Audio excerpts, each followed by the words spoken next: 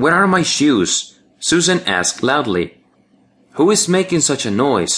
Linda, awakened by the noise, looked around sleepily. Then she saw Susan.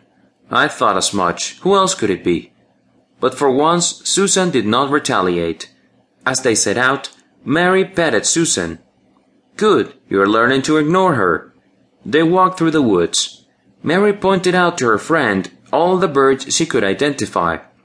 When they got back, their teammates were still asleep. "Get up, everybody.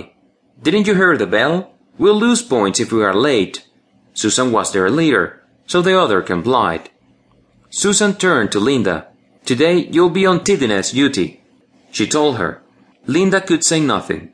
Team 3 was ready in record time and were the first to savor the piping hot porridge that Team 2, on breakfast duty, was serving.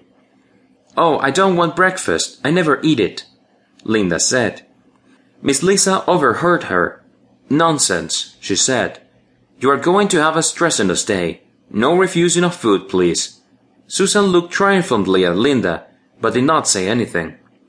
Team 3 was ready, waiting for Linda to finish tidying the tent.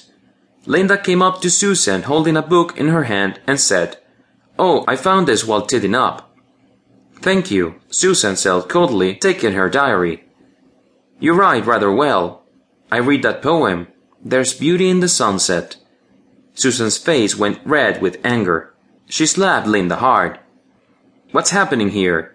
Miss Lai's shocked voice broke the silence. "Susan, there is a limit to which you can carry your dislike. You must apologize for your conduct at once." Mary glanced at Susan and her heart sank. When Susan looked like that, nobody could reason with her. She understood Susan's sensitiveness about her diary, but that was no excuse for slapping Linda. Miss Lisa spoke again. "Go to your tent, Susan, and don't join us till you apologize to Linda." Susan left without a word. Mary waited and then slipped out to the tent. Susan was sitting on the bed, tears streaming down her face. "Susan, please apologize," she pleaded with her friend.